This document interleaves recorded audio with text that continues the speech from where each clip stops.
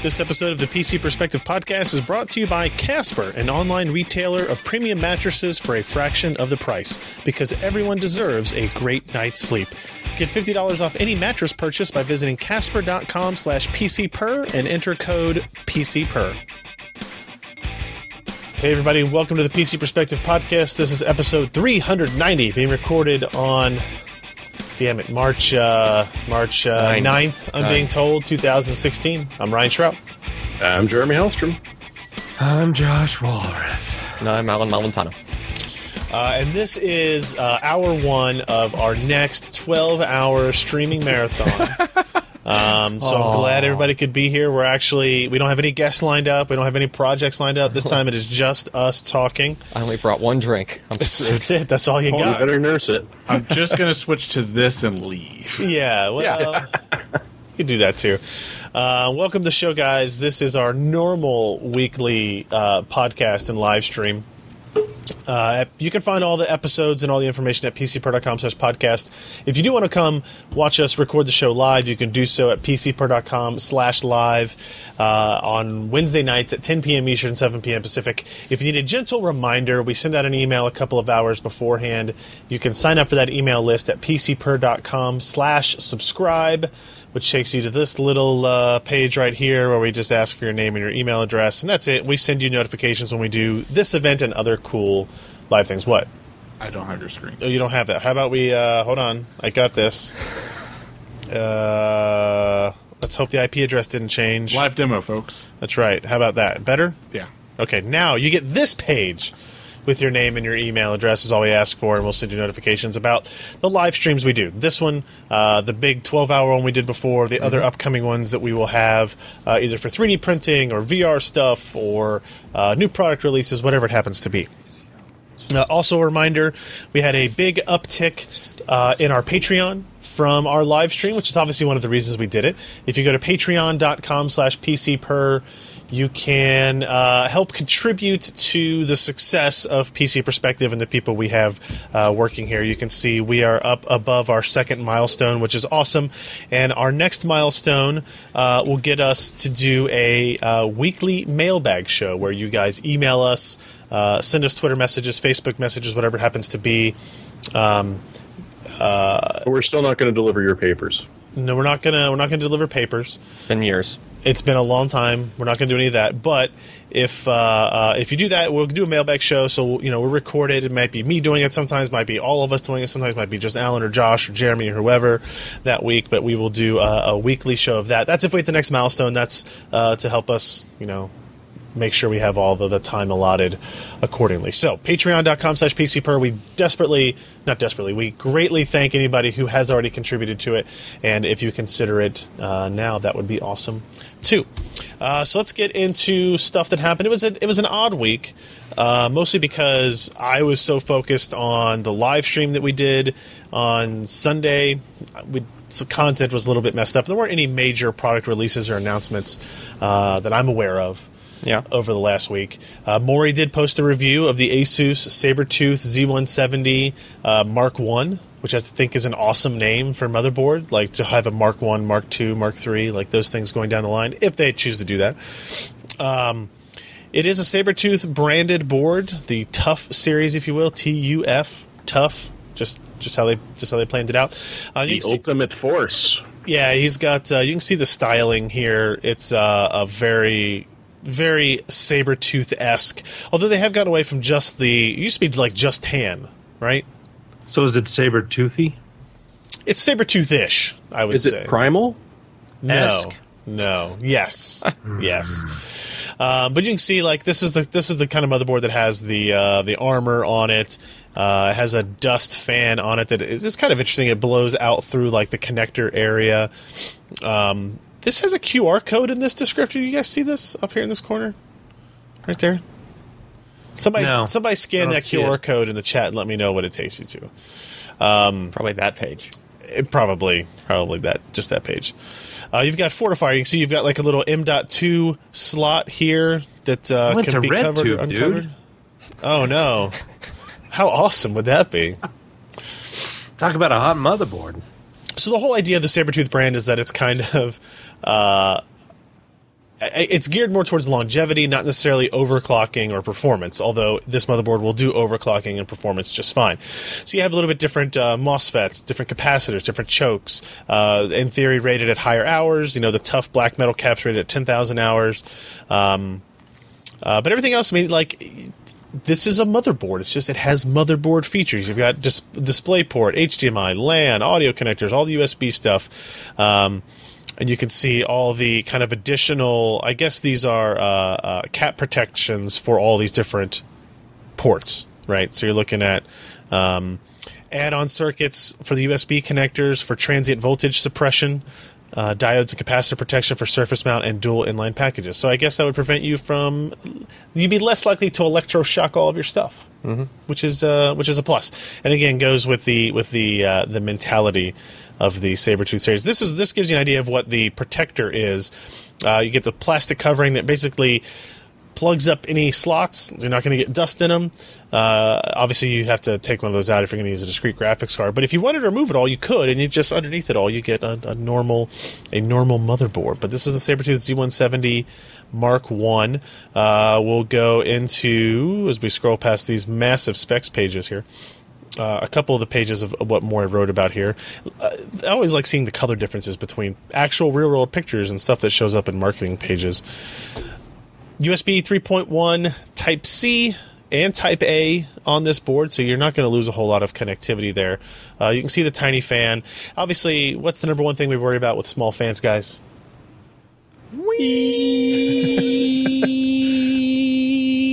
Precisely. The most annoying sound in the history of humankind. But they, according to Maury, have done better with that than in the past. And it is speed limited or temperature limited, I guess. Let's see. You can see your M.2 slot there. Boy, you have to remember to take your M.2 drive out before you take off the plastic parts, or else it get real nasty. When is this damn thing coming off? Snap. I do like this. LED indicators for your set of ports. 5 key boot. No, these are the 5 key boot actions. Okay, so because the armor is covering the PCB, they have these LEDs as part of the structure of the board. That's actually a better way to have it laid out, honestly, to have it all in one location. So that's a plus. And obviously we can't have a motherboard review without a classic Maury giant CPU cooler installation photo gallery. It's like leaning to the side. It's a little bit off center on its weight. What are you going to say about that? Just a little bit. You know. But even with the armor installed, you don't have any major complications. That doesn't look like. I didn't note except any. for that Noctua cooler. It just didn't like the mounting. Oh yeah, right. He did mention that to us, didn't he? Yeah, I mean, you could see. I mean, it's fairly. It's pretty close. It's fairly tight in there.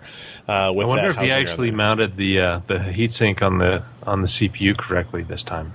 That was me. Oh He wait, claims there were no bent pins. that was you. Hey Josh. Yeah. Hey Josh. Hey, what? I love you. Shut up.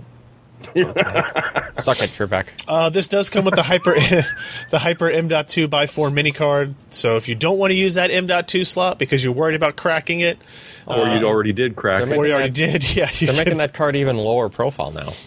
yeah, Yeah. Like the older version of it was just a standard half height, half length style PCB, and that's Doesn't really even. get you anything that that's it's even- smaller though, because you can't do anything with the space. Well, no. Here's the thing: if that card, people probably ask this, but if you had a GPU with, say, a dual fan GPU, right, and you wanted the SSD right next to it, right, that card is blocking could have been one of the blocking fans. some of the airflow. So the thinner you can make Yeah. that card, the better, right? So that's good. Plus, look at the CPU installation tool. where has this been my entire life? Yeah, to ensure Also known as easy. the, And, die cracker. well, no, this is to ensure easy and proper CPU installation with the board socket. It just lines it up for you Yeah, pretty much. like a funnel. Not like a funnel would be my guess. It's like a funnel for the CPU. You just drop it, and it just like has No, to. I just think it prevents you from putting the knobs in the wrong spot. You know what I'm saying? Oh, so it has that would like. get uncomfortable So it probably has fast. like little keys. Yeah. In it. Like I said, overclocking capability, performance. It's got the same kind of BIOS UEFI implementation. Lots of great features that you would expect from an ASUS motherboard. It's relatively inexpensive, I guess, $229. So kind of, I would say on the high end, but not nearly as high as we've seen on a lot of other Asus Z170 flagship style boards. But it did get an overall a good score here, a silver award for Mori. It was incompatible with that Noctua NHD 15 mounting cage in default vertical orientation, so we had to rotate it. Lack of application information included in the manual. But if you're a normal person, you can just download it from the internets as well. I guess if you're building your computer and you don't have the internet on your phone. I mean, we're to mean, that point now, right? Like, it's just, yeah, you know. Yeah. It used to be like, oh, crap, I don't have another computer. That's right. I didn't mean to uninstall that, Nick Driver. I can't download my WinModem driver. That was a serious problem. I know it was. It really was. Problem. You were go to a friend's house. You were screwed. And wait for 28.8 download to finish in 48 minutes or something. For 1 megabyte. Right. Yeah. So that's the Asus Sabertooth Z170 Mark I motherboard. Maury posted that review up. Check that out. And we also have a review in from Sebastian, the Corsair Carbide 400C. Basically, if you liked the 600C, you're probably going to like this. Although this is a not inverted design, right, Ken? I think that's what this is. This is your standard, it opens on the left-hand side as you look at the front of the case. Things aren't rotated 90 degrees. You can see in there your video card is mounted as you are expected to be. Now, this is a mid-tower case, but it does support full ATX. Actually, it even says it supports eATX motherboards, which is nice. 2 USB 3.0 front panel connectors, microphone, headphone, all that type of stuff.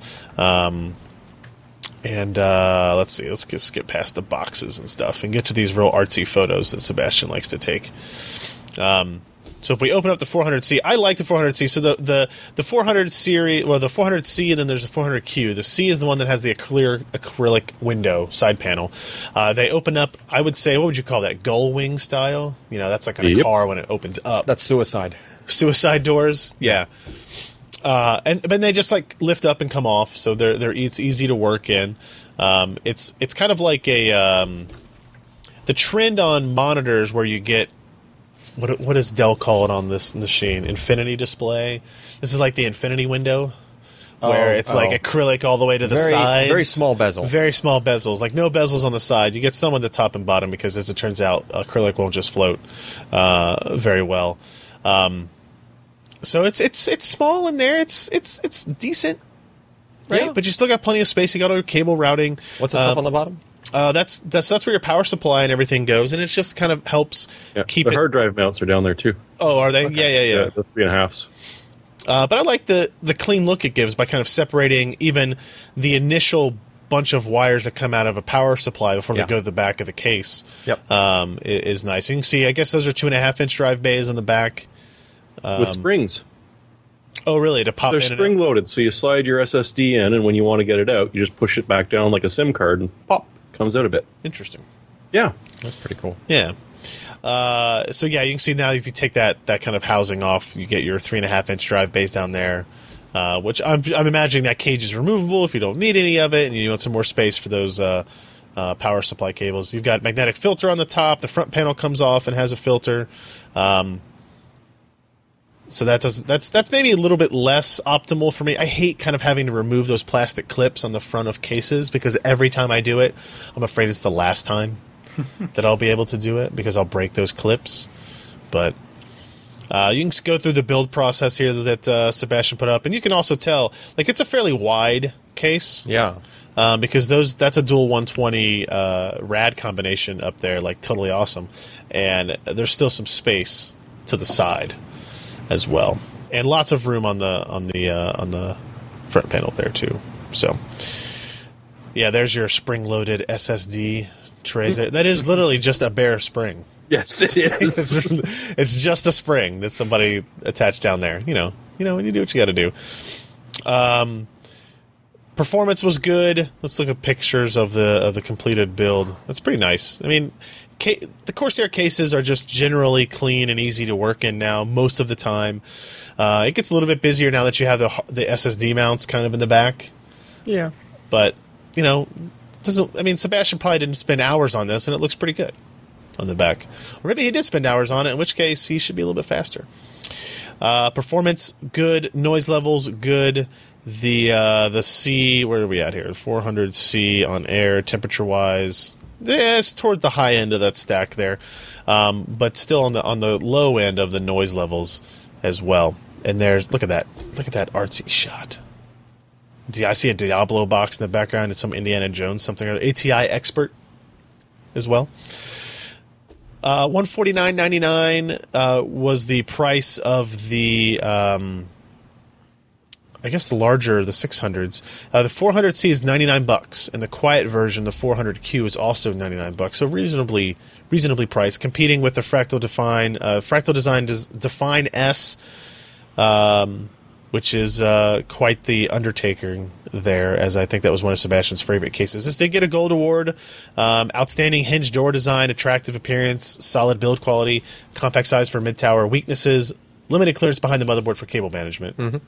And then the hard drive mount can interfere with a longer PSU. And also if you have that bundle of cables coming out the back as well. So if you're not using 3.5-inch drives, you could take it out, but my guess is that the majority of PC users still have at least one or two 3.5-inch drives in there. So that's pretty much it on the review side. What did you guys publish this week?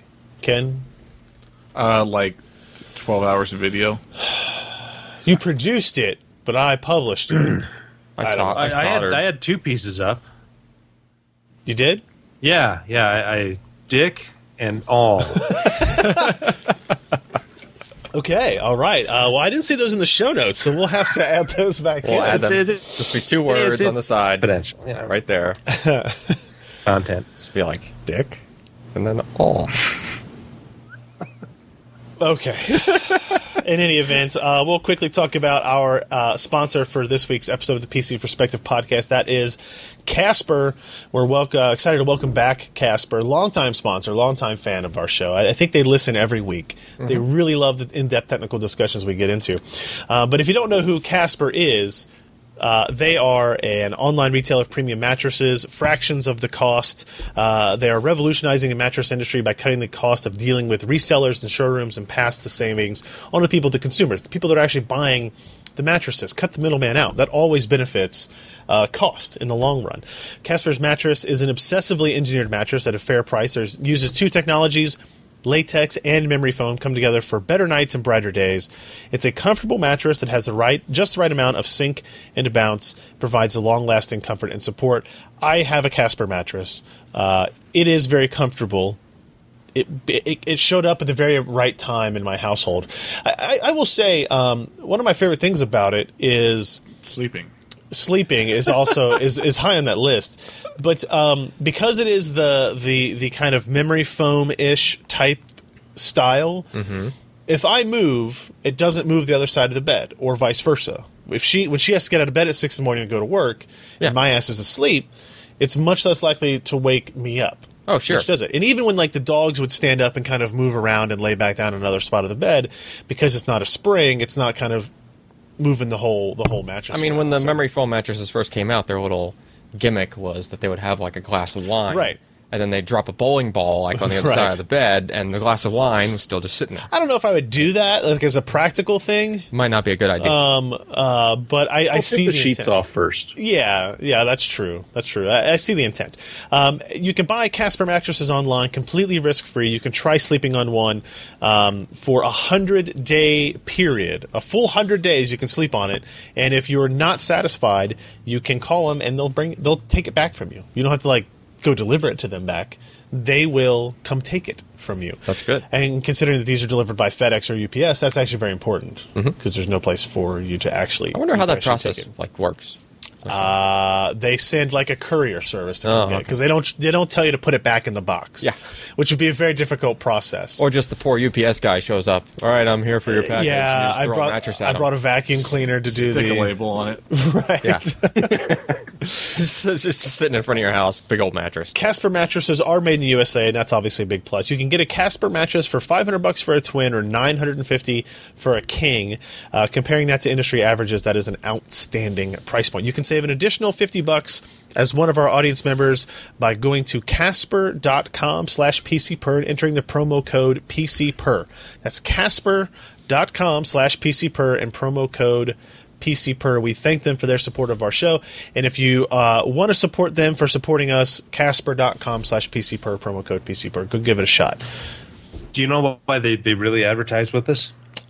I am not sure. Our content is so boring that we put people to sleep, and they use the Casper mattresses. All right. Hey, whatever it takes to get the sponsorship going, Listen, that's what we'll if you're going to deal watch a with. 12-hour live stream, then you're really... Right. We should probably be in bed. We should have You should have Casper. brought some Casper mattresses in for the boys. I was going to say we should have had Casper sponsor the live stream and set up a mattress on one side of the office and say, okay, it's Sebastian's nap time. Yep. You get your 1 hour nap in. Although I would never ever trust. I would never sleep around you guys like in an environment like that. Like I don't know. Like you've never done that before. Well, I don't really have a choice when we're on a trip. Like I have to sleep Listen, eventually. only Josh does stuff like that. You're mostly Well, then you kind of worry that Sebastian would have a blanket party in the corner and be bad. yeah. It's okay. They'll still take the mattress back. Yeah, Yeah. Very true. Stains and all. Let's see. Quick summary of what the hell we did on Sunday. We did a 12-hour live stream. Actually, real quick, Ken, is the Twitch streaming working? No. That's not working? No. Is that our fault? I don't know. Okay. That's unfortunate. We changed some stuff, but Well, I know. I didn't know if you... but it was working and then stopped working, so I don't really know how to. I think it's on their end. I don't know. Twitch is pretty important. I streamed to Twitch for like 5 hours a day and it works, so I don't know what Okay. would have changed. Anyway, what we did stream on Sunday to Twitch was for 12 hours straight. We did our Streaming Out Loud SOL stream. It was SOL? It was from noon to midnight Eastern time. It went. I think it was a rousing success. If you missed any of it, shame on you. I can't believe that you didn't pay attention for all 12 hours. I'm sorry, I didn't. Actually, yeah, you're the worst offender of it. To be Yes. quite honest, we did things. Sebastian built a Leanne Lee table PC. We did some gaming of Dirt Rally. We did some. What was that game I played with Coonrad? Something Nights. Who's Coonrad? Andrew Coonrad. He works at Logitech. Used to work at Nvidia. Now he's a Logitech okay. G Guy guy. with the big hair. Guy with the big poofy hair. Used to have the big poofy hair. Now he doesn't anymore. We did Rocket League. We interviewed Dan Baker, Ben Kuchera, Andrew Coonrad, David Hewlett, Tom Peterson, and Jacob Freeman, and Patrick Norton. And Alan taught us soldering throughout it. If you want to relive any of that, there's a couple of ways you can do it. You can go to pcper.com/SOL. That was the landing page for the stream. You can watch all 12 hours broken down into 4 parts right here that you can see all 4 of the YouTube videos, about 3 hours apiece. Or if you go to just youtube.com/PCPer, we have some individual segments we're putting out there as well. I already posted out the Ben Kuchera interview. I posted out the Alan soldering, the David Hewlett interview, the Dan Baker interview. He's from Oxide Games, did the engine behind Ashes of Singularity, and I have several more that I'm going to publish sometime tomorrow as well. But if you want to go through the whole experience, if you want to relive the experience of SOL, just go to pcper.com/SOL and you can see the videos there. I had a lot of fun. I thought it went surprisingly well, and I think I live SOL daily. Yeah, I think most of us can understand that. Yeah. First comment on the soldering video. Yeah. How to solder with Alan. Cool. When will we get sodomy with Josh? Oh, you didn't notice that? Day. I'm going to hope not ever. Yeah. Oh. Coming soon to Josh Tech. Indeed. So let's talk about some other news that came up. We talked about this a little bit last week, right? Yeah. About the Ashes of Singularity, the DX12, the whole idea of the unified Windows platform, and blah, blah, blah. We did actually get official comments from Microsoft directly to us about kind of our comments on it and our discussions and our worries. And they had kind of a prepared statement where they talk about what the goal is. They want to create experiences that are easily deployed across all Windows 10 devices from PCs to tablets to the Xbox. When it comes to UWP game on Windows 10 PCs. We're early in our journey. We're listening to the feedback from the community, multiple GPUs, SLI, Crossfire, VSync, etc. We're embracing the feedback and working to ensure gamers on Windows 10 have a great experience. We'll have more to discuss in the coming months. So that's at least an endearing sign that they are listening to people, that they're paying attention, that they may make changes in the ways that we want changes made. I think people were getting vocal enough to where they kind of had to do something. They're Microsoft. They don't really have to do anything. I know, you're still I know. going to use Windows. Yeah. Right?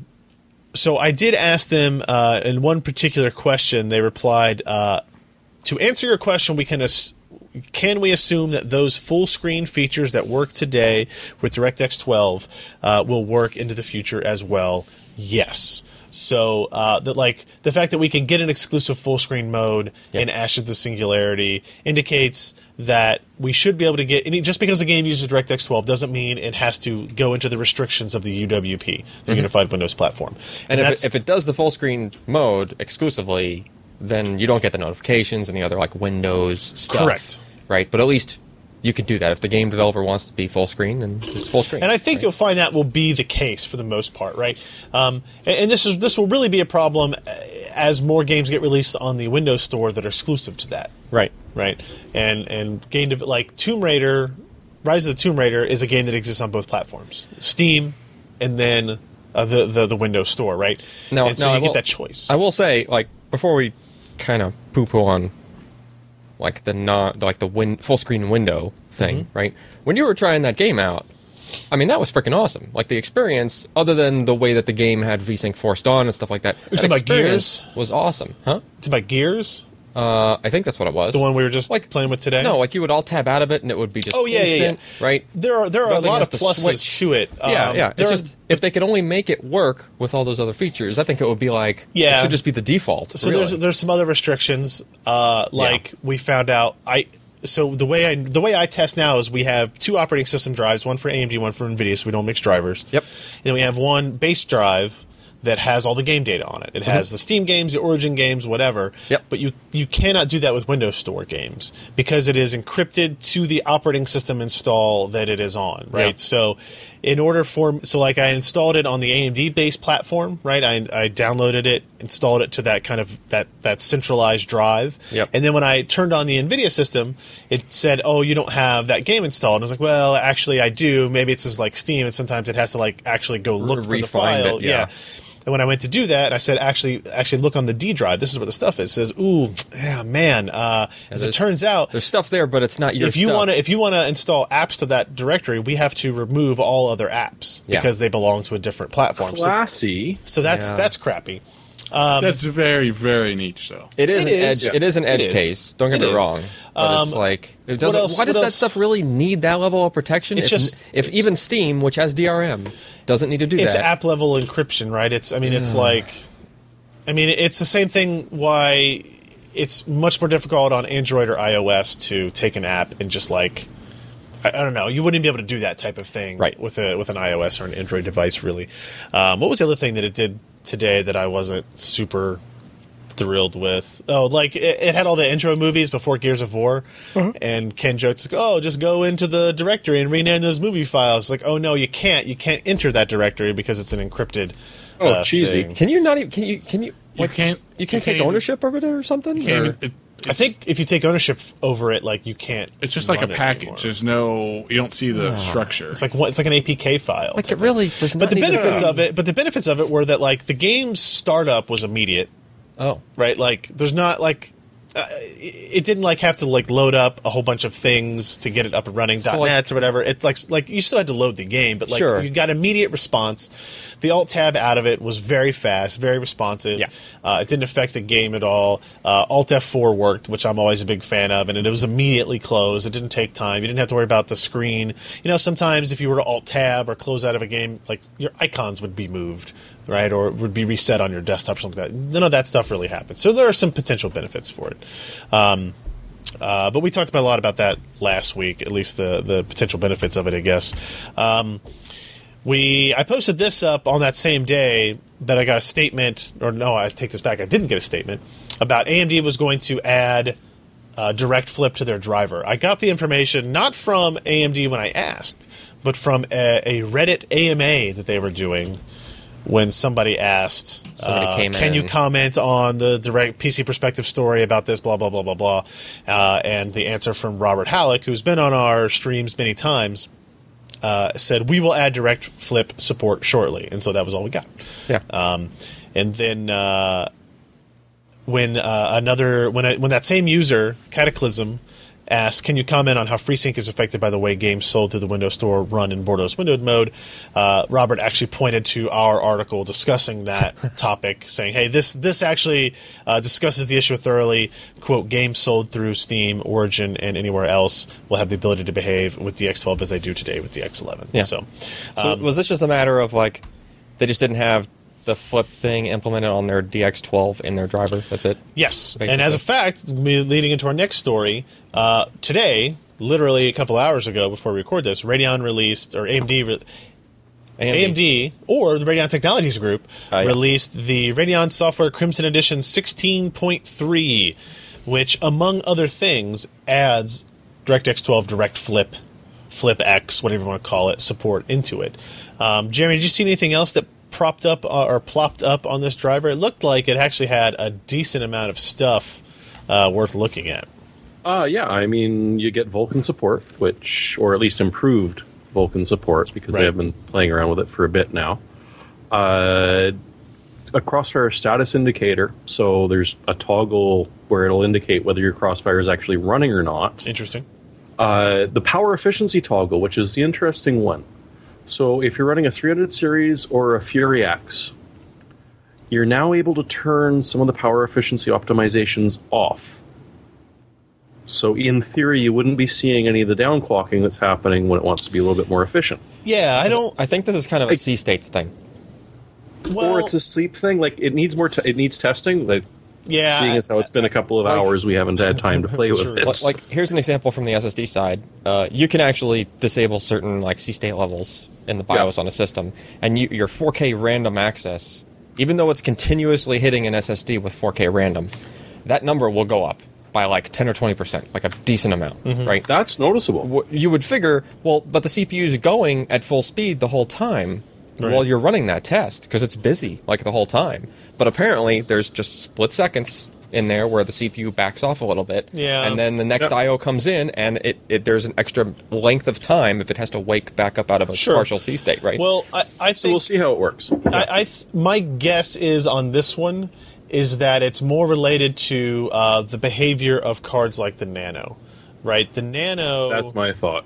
Varied its clock speed pretty dramatically, and erratically, in order to maintain a certain power envelope. Yeah, so if this backs off on that a little bit. So this may make it less restrictive on that power envelope in order to have a more consistent clock speed. Because as we saw in several instances, that erratic clock speed behavior translated into kind of erratic frame times as well. And so if you look at the release notes, they mentioned something specific about improving performance stability or performance something like that. So I think that's more what it's related to. Anyway, although if you're running a Nano in a very enclosed space, you might want to think twice about doing this. Agreed. And then there was one other thing which is not going to benefit hardly any, maybe 3 people on this planet at this moment, but they've introduced X-Connect technology. So these are for the external GPUs we're starting to see, like the Razer Blade Stealth. So the R9 300 series will now be supported over Thunderbolt 3 and USB-C connections. It's, again, something no one is really going to be able to play with, but it's kind of neat to see it finally making its way into the official driver. Yeah, this was something that Robert, again, teased a couple of weeks ago or a week ago or so, saying, big news coming from AMD on external graphics. And I still am, a little confused about what what their kind of stake in this is, or what their kind of impact on this is, because it was really like we've had the connectivity options there. It was really the operating system needed to kind of improve on the idea of hot swapping PCI Express graphics devices. Yeah, and I'm sure there had to be work in the driver to be able to support that. So And- they're and the basically OS. saying that It's there's. got to be in the OS too. Well, yeah, but I mean, assuming the OS work is done, Yeah. or at least in the same kind of beta state that this is. There's the only OS they only list support for R9 300 series GPUs or R9 390 series GPUs, maybe, or maybe it's 300. They don't mention Fury, Fury X Nano, or whatever for the X Connect technology, which doesn't. I just don't.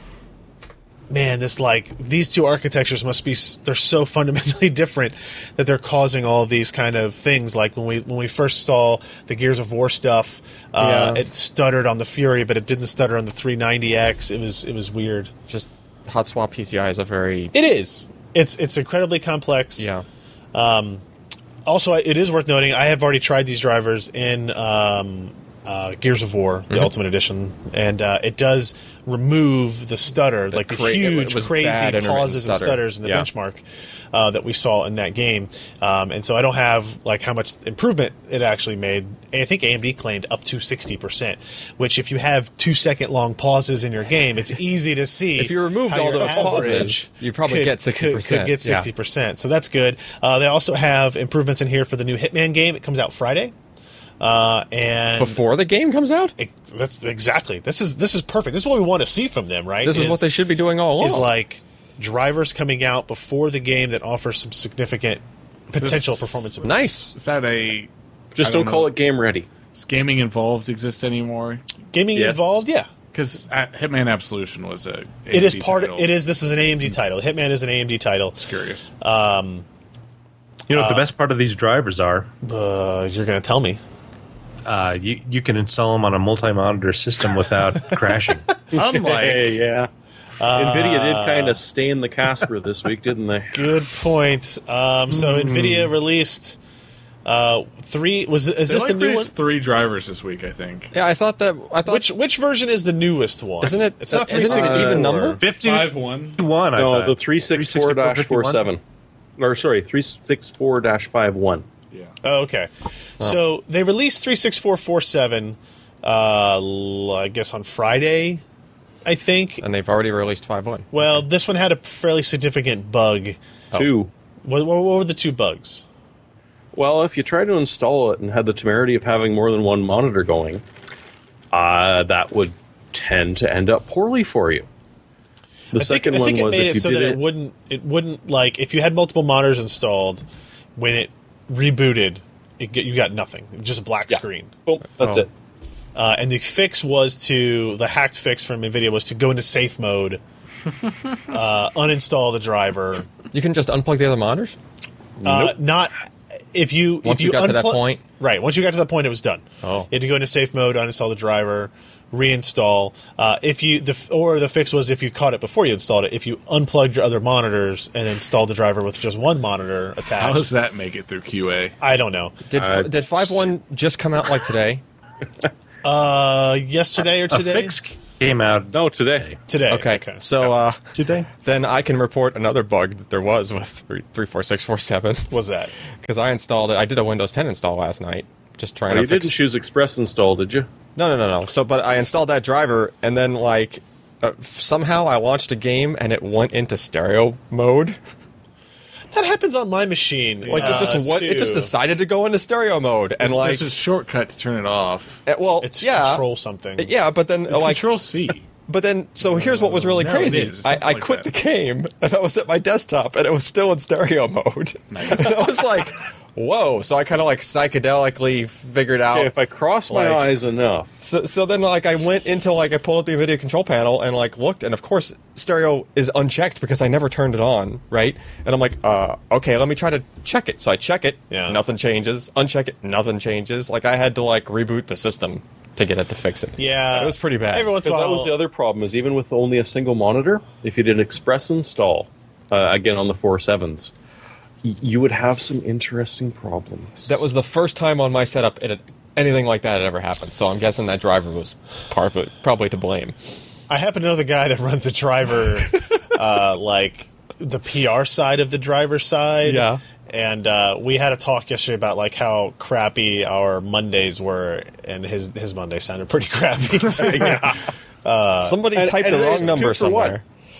yeah, It's a 2-for-1. You can be mad at NVIDIA and Windows because it's a WICL driver. Yeah. So you can hate them both. Some hardware qualification true. certification That's you got true. going there, Microsoft. Wait, Oh, yeah. wait, 2 monitors? You can do that? And Microsoft goes, whoa. Wait. One monitor? 1080p VSync monitor, 60 hertz. That's it, right? But That's wait, all the PCs but I'm go only up on to. one monitor. But one monitor with stereo vision? What? Nobody will ever need more than one monitor. Well, it's because you have a greater than 60 hertz display. I know. 120 They go, and above, wait, you what? can go stereoscopic. No. Yeah. That's just how it goes. Is this the 3D TV? Yeah, okay, we'll turn on 3D. Yeah, so NVIDIA had to eat some shit for that. But at the very least, like the next day, what is it? The next day, 2 days later, they had their fix out. It's just I saw some reports of somebody saying that it was cooking graphics cards. That it was like Oh, there's always that one guy. and it's like that wasn't what was happening. People were basically getting a black screen and thinking that their card was being bricked. Okay. It's like, well, no, if you go into safe mode, and a lot of people, this is the problem that happens when you get new people coming into PC gaming for the first time, right? That they get pushed a driver update through GeForce Experience. Yep. They install it like they're supposed to. Suddenly it doesn't Shouldn't have given work. them their And they go, email address. oh my God, my Xbox broke. is on fire. It broke my... It's I'm red red-ringed. ringing. It's a red ring. Oh, no. Right? And so the idea of like, what is a safe mode and how do you enter it? Even though in Windows 10 it is more complicated to go into safe mode than it should be. Prompt? Yeah, how do you get into safe mode in Windows 10? I think it's still like F8, but you have to like, there's like 2 menus you have to go through to get to it now. But it boots so quickly. What, only How do you 2? get- It's that same way you disable the driver signing Yes, thing. correct. Yeah. Correct. Oh, well. What else do we have? Asus GTX 950. This is interesting because NVIDIA has talked zero about this to me, period. But Asus has released a new version of GTX 950 called the 950 2G. And the interesting part isn't what's been added, but what's taken away. Oh, look at this clever writing from Sebastian. Namely, the PCIe power requirement. So this is now a board that does not require external power, similar to the GTX 750 Ti. That was a very popular, very important card, I think, in kind of the shift to low power and power efficiency on the GPU side. The original 950 was a TDP of 90 watts. But the 750 Ti was at 75. This one is now at 75 watts as well. And you can see it's still a fairly large card. It's still got 2 fans. It's a fairly large heatsink. But it's only up to 75 watts with no external power required. So you can't SLI these, right?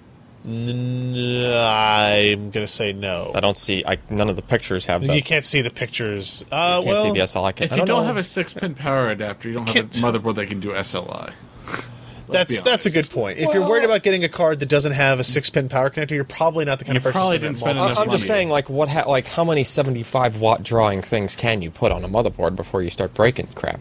Like, I realize it's rated for 75, but if you try to quad SLI something like this and draw 300 watts... I mean, that'd be an interesting test for like scientific value. yeah. But it doesn't have real world If you value. don't have a power supply that has 6-pin connector, you don't have enough wattage to draw 2. You don't have the extra 12-volt connector either for the motherboard if it had Right. an extra one. Yeah. Yeah, it's... You know...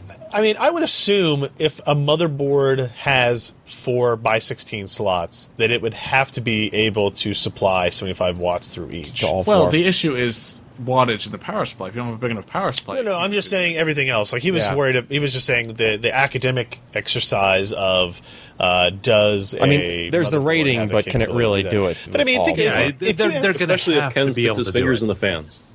Well, yeah, Ken shouldn't do that.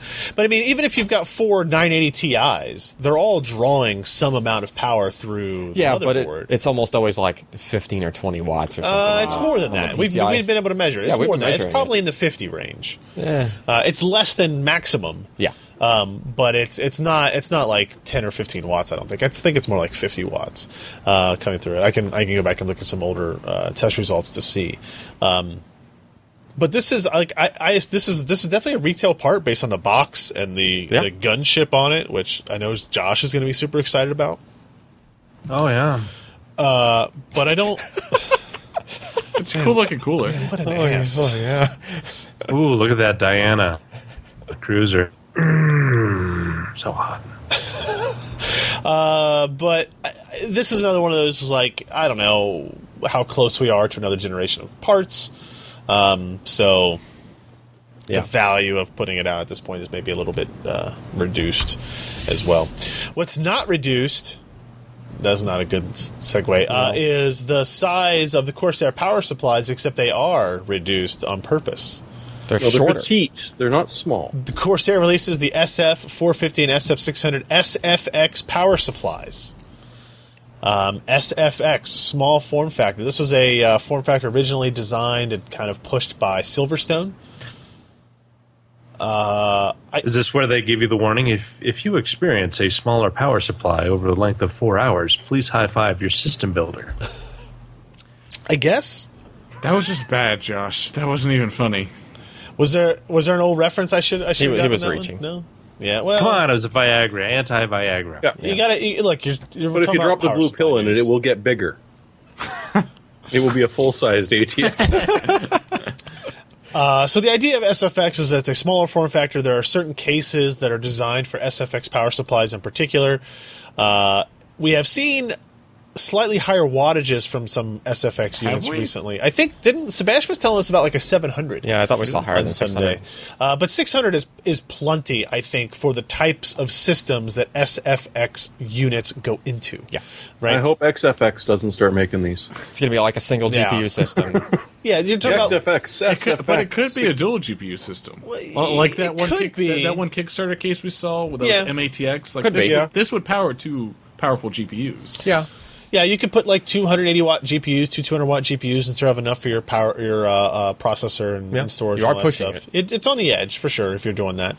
But you could have what's the 980? 165 watts, I think, something like that, right? 175 A watts. standard 980? Yeah, Yeah. something like that, yeah. So it's like, 350 to 4. You're Leaves you another couple still within hundred range. 90 for the CPU. CPU. I mean, you're Yeah, good. Yeah.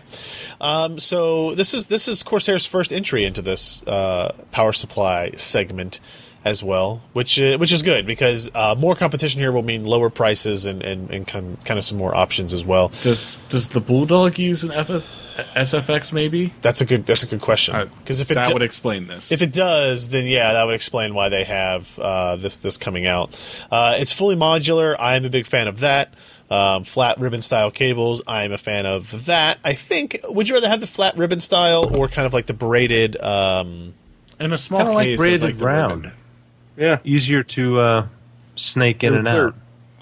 Yeah, but I think in a ITX case, you want the ribbon. That way you can like run it in between the gap where the wall is and the power supply and stuff like that. Maybe. Yeah. But you can't have any twists or else things get nasty quick. Don't tell me what I can and can't do, Josh. You'd be amazed when I can tell you what to do. Don't get his panties in a bunch. The SF600 is $119. The SF450 $89. So expensive considering the wattage you're getting.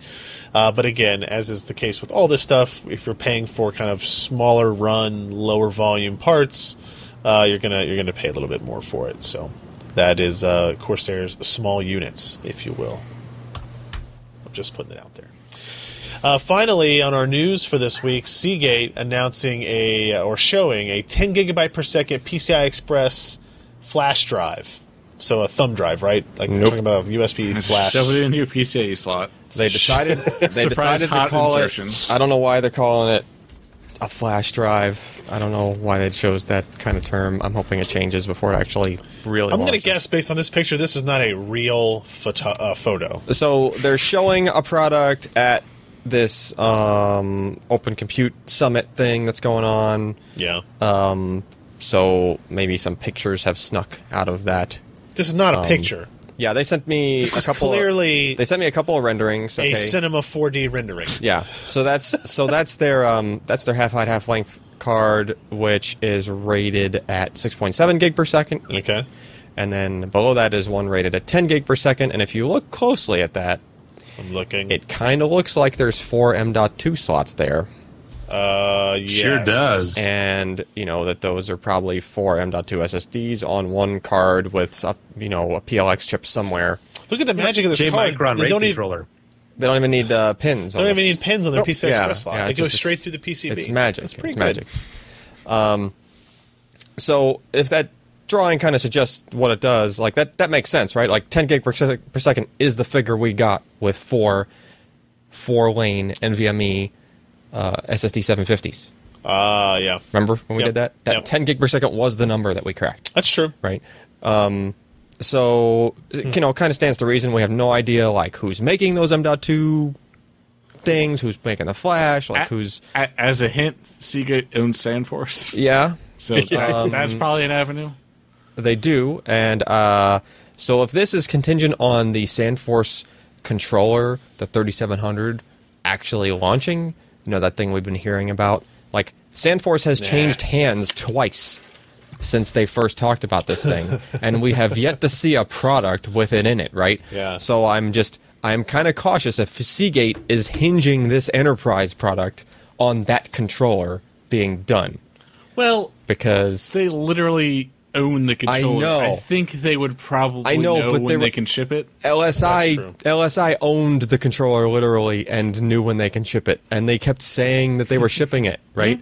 Like, there was a Flash Memory Summit where I saw easily 40 different devices with that SandForce chip in it. Every form factor you can imagine. They have display case upon display case of them, right?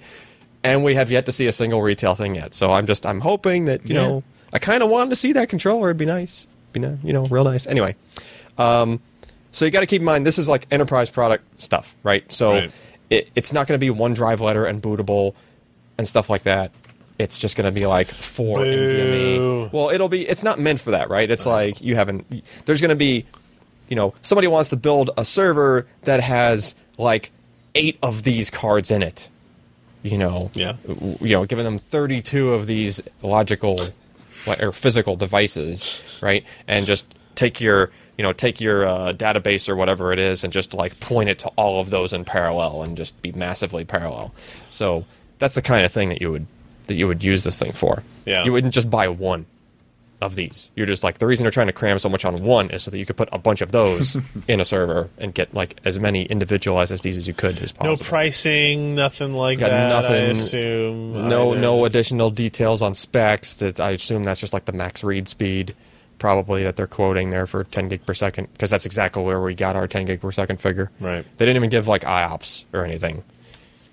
Does they say what event are they showing this at? Open Compute Project 2016 Summit. That's my favorite one. Open Compute is the standard for data centers that Facebook has been pushing for the past few years. Like Okay. specific hardware standards, so you can do That's right. standardized 'Cause racks and stuff. The ARM guys were working in that Yeah. group as well. And so, and by saying that they're saying like production ready, it might just be like, okay, we finalized our physical specs, so you can start designing your systems to accept these, but we don't actually have one running. I mean, it could just be that. Yeah. Like, we don't know. Well, if they're going to demo it, they have to have something. I hope. We'll see. Maybe. We'll see. All right, let's get into our hardware software. No. Let's just do one other thing. The thing?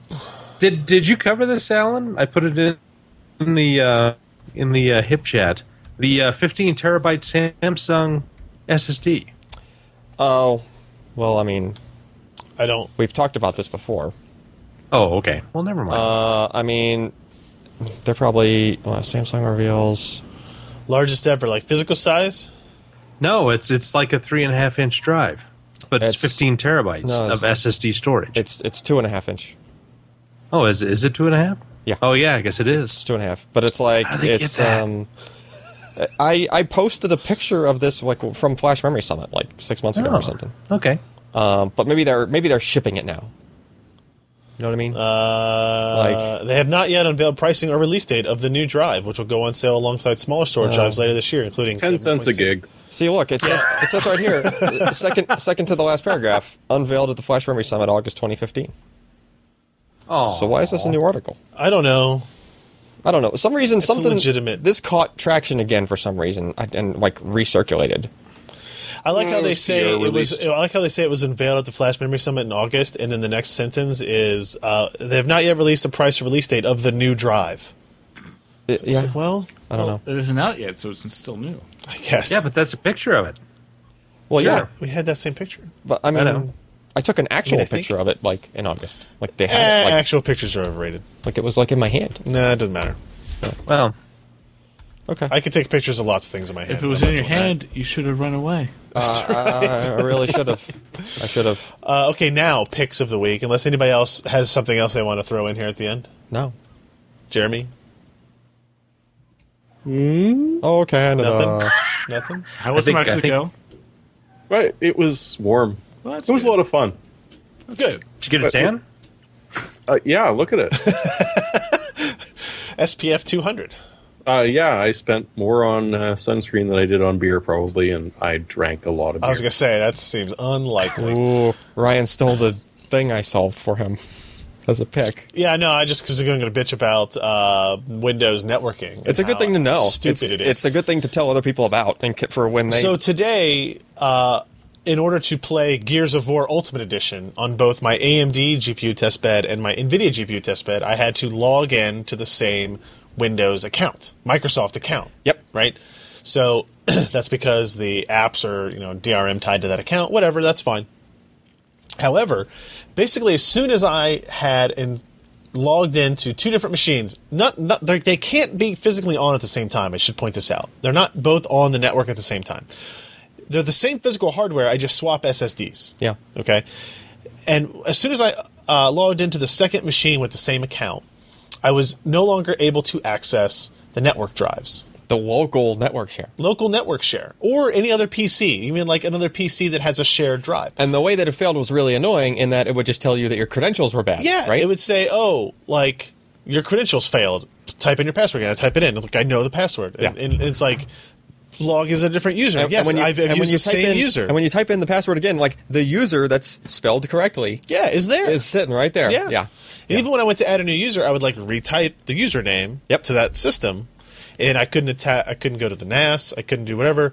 And this has happened to me many times, like when I had the Surface Pro 4 and the Surface Book. Yeah. And I was testing them both at the same time. I could no longer attach to the local storage, so I had to I think I had And to. this is Pro? This isn't Home? This is Pro? it doesn't matter which one it is. I don't think it matters. Because that's what I was wondering. Pro usually So- has networking that Home doesn't. I think it's more. It may be more like common to happen on Pro. Okay. And I I haven't think it's screwed around with this yet. and it's especially more common if you are signing into your Microsoft account in order to sign into Windows. I guess I don't understand why that should matter. Because it kind of puts Windows Hold on, into before you get to that, let me talk about what the solution was. Yeah. Right? So the solution was to, in the username field, type the name of the machine that you are trying to connect to. So in our case, it's file server, Yep. and then use a Forward / no, or forward it's a slash. backslash. Because you're pretending it's a domain. Yeah. No, No, it's the other way. It's the other way, actually. It's a backslash. I think Oh, it you're was, pretending it's a web server. No, you're putting it's a domain, but I think it was a Okay. backslash that did it. So I would put you file know if you're- server backslash username, The way and you then know- the password that I'd normally do, and then it worked fine. Yeah, the way you know if you have the right slash is that as soon as you type that slash, it underneath that. The domain Yeah, it changes. tells you that It you're changes logging the domain. into... But I never had to do that before. Yeah. I've never had to do that before on any machine. So That's dumb. And it only happened after I had logged in. And I will give credit to where's he at here on Twitter? Ryan. Oh, which one was it? Let's see. so here's what I've discovered that I think is That's the connection. monumentally idiotic. Hold on. Here's what I think is the connection here. If you pull up your system properties and you go into network ID, Yeah, I did right? that. Okay. See how this says it thinks it's part of a business network? Yeah. As opposed to a home user? Yeah. Now, if that said home user, it would work without typing in the domain. Okay. Okay. All of our machines are on Business Network. But the reason that they all shift to business network like that, we're not running a domain here. We don't have Active Directory, none of that. Nope. The thing Thank is, God. when you sign in to Windows using your Microsoft account, Yeah. that's what flips that switch. But all also. the machines are already on business mode. I know. Regardless. I know. So I don't see that setting didn't change suddenly for me. But You got me. I don't know. It was Brian Ogathma on Twitter. Ogathma, I don't know how to pronounce that, who said that file sharing can break if you are signed into more than one machine at the same Microsoft account. And damn it, Siri, shut up. So he was the first one to like tip me off. It's like, oh, maybe there's something involved in what that is. So we were able to figure that out. So if you have issues, if you have multiple Windows 10 machines, and like at first we thought it was like Windows 10 versus Windows 8.1, and like some machines can connect to some and some couldn't. If you have that issue, try that. Where go into your username selection and do the name of the machine you are connecting to / and then the username. The last time this And happened, then it just worked fine. the last time this happened was at my house, and I didn't have two at the same time, I was doing a reinstall. So, like, that same machine went away and came back. Well, I mean, that's exactly what happened here, because the machine goes away. Yeah. And comes back. Yep. It must be... I don't know. Something about... Does your router, your switch hold any of that data? Like, I don't think so. It No. can't. So, I don't know. I don't know. Anyway, there's your secret tip. That's all I got. Jeremy, what do you I'm gonna got? have to play with that. That's interesting. Yeah. Yeah. So yeah, I'm a little bit desperate for a pick, but there is a very old game that I used to love that they never made a third one of, and shut up if you know about it. They never made a Master of Orion 3. They made a Master of Orion 1 and 2. It gave birth to the phrase the Great White Smackdown, because there was a race that would come and beat up the best player going. Well, Wargaming.net, the same guys that bring you the game that Josh might be talking about very soon, is doing a remake of it. And one of the neat things about it is the voice work. As you can see, they got Mark Hamill, John Delancey, Mike Nice. Dorn, Alan Tudyk, Dwight Schultz, who you may remember as Murdoch from the A-Team, Troy Baker. Troy Baker. It's a video game after all. As they say, because you can't make a video game without him. You have to. No, North is on there too. This is a great list. Of course. This is a great list. It's an interesting list of voice actors, and I mean, Wargaming.net does some interesting battles. Yeah. They understand the sort of idea behind it. So if they can actually pull off this move, the way that it should have been done in the way it should have been done in the third, but the way it was in the first and the second, it's going to be a fun quadruple X game for space. You can get it right now for $50. It's pre-order. I don't support that, but at the same time, you get all three of the previous games. I don't know how much cheaper the regular edition is going to be. It's probably going to be about 10 or 15 You get the three bucks. previous games on what? Move 1, 2, and 3. Steam or Good Old Games, your preference. Oh, sweet.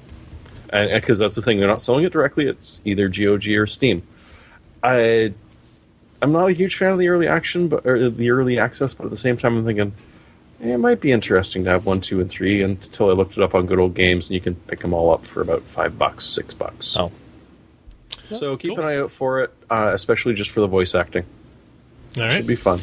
Josh, Me? you. Go. How about I just blink?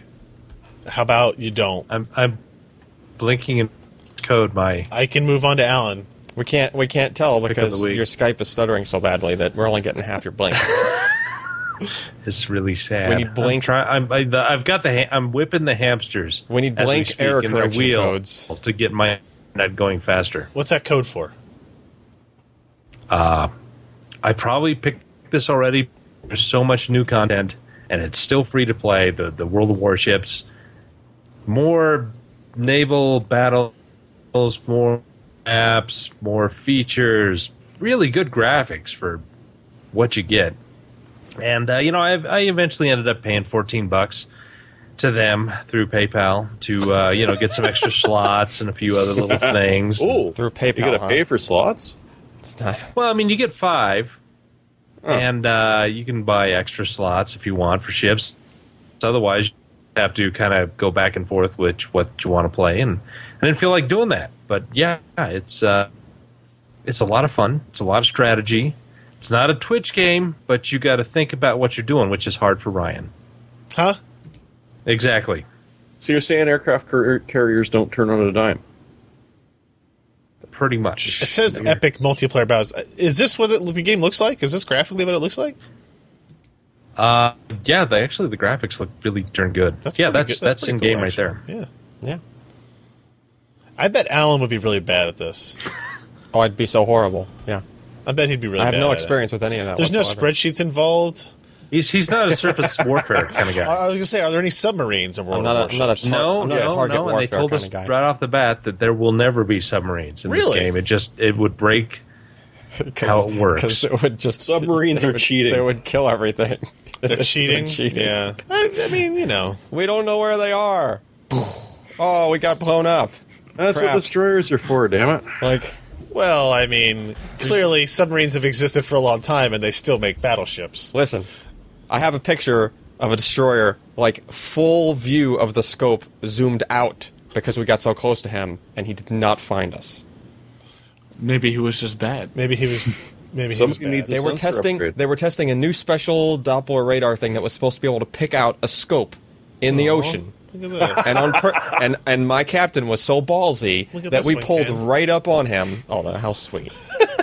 my captain was so ballsy They that we drift pulled those up. ships around the corner. We pulled like right up on him, took a picture, and then when we pulled in at the end of our tour, he had me print it out for him and said like nice Doppler caption on it, and we sent that to Nice. the captain of the destroyer. You guys sound like assholes. Yeah, it's like So it's that's like Top Gun it's under like the water. it's like you're Yeah, it's like when you're Your upside ship down, sucks. giving him the finger. basically Somewhere a that's couple the of equivalent of what we engineers did. got Nah, a Meg can't pull keeping that up many foreign Gs. relations. A Meg can't pull that many G's. You should know Giving that. him the finger? No, I get it, Goose. I understand. What a great movie. Anyway, last but not least, maybe least, we'll see. Maybe least. Alan, what do you got? All right, so for people that like playing around with camera stuff, you probably heard about a teleconverter, Yeah, which is that thing you put between the lens and the camera. sure. But there's a thing you could put after the lens. It's called a lens. Kinda. Lens hood. It's not a teleconverter. It's a teleside converter.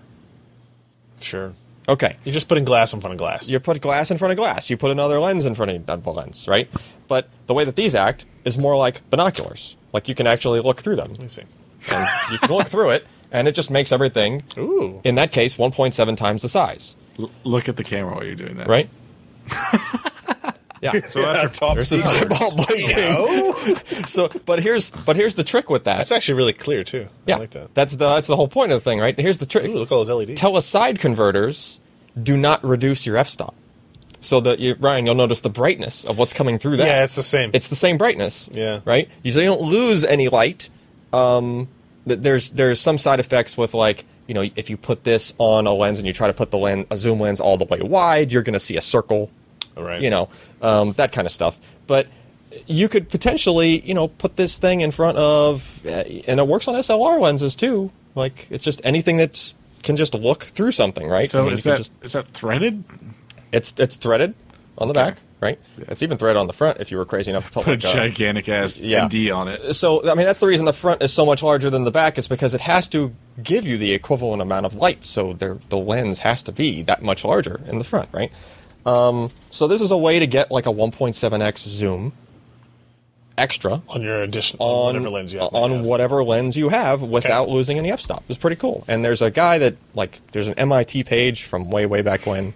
You that can tell because it has this rainbow bar across the top. Yeah, it's like a really There's an old. HR. It's a really old Yeah. page. I couldn't even find the. Is that GeoCities? No, it might be a clone from GeoCities or something. Actually, This is the this guy is like he was a peeping tom.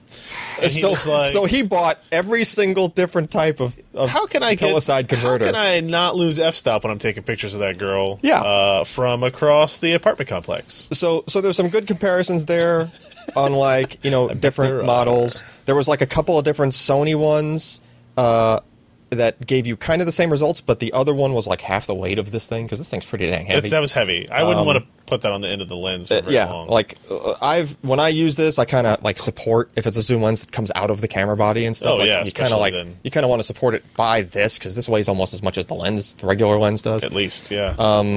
So what you're telling me is they haven't made one in 20 years. If you're looking at this Well, that's the MIT thing. page. That's the thing. You get them cheap on eBay because people just But why don't they make them anymore? Just because they just. Probably because they still lenses make lenses have teleconverters. improved, and people would rather have it be all one piece. Yeah, I'm but sure. people still use teleconverters all the time. So when these came out, it was like when the Sony F707 was out. Yeah. And this threaded right into it. It's even the same color as the camera body of that Yeah. camera, right? But then, they just didn't sell that much. People just didn't buy them that much. And, I mean, you can still find them now. Maybe not this particular model new, but it kind of had to be tied to a specific camera model, right? And it had to be like this. I mean, even though I have an adapter ring and I put this on my RX-10, I have to be extremely careful because that's a mechanism that slides in and out, right? Yeah. The F707 did not have any of that. The front of it was fixed. and all the focusing and zoom was internal. Okay. So that's the only way it No, can you just support kept something screwing like this. on longer and longer and longer. Yeah, I mean, if you could get So another your camera one. lens was the size of your arm. Yeah. Yeah. But, it's a cool idea. Culture doctor. Might be of interest to some people that like play with camera stuff. Yeah, That's neat. All right, everybody, that's going to round up our 12-hour live stream today. I hope you've enjoyed all 12 hours of it. If you missed any of the 12 hours, make sure you go to pcper.com/podcast and find all of our back episodes of 12-hour podcasts. And again, if you want to watch us record the show live, we do it Wednesday nights, 10 p.m. Eastern, 7 p.m. Pacific, pcper.com/live. I'm trying to think if there's anything specific coming up. Ken and I are going to be gone much of next week at the Game Developers Conference. So expect to see... the podcast. Yeah, including the podcast. We'll have to figure that out. Yeah. We'll be there.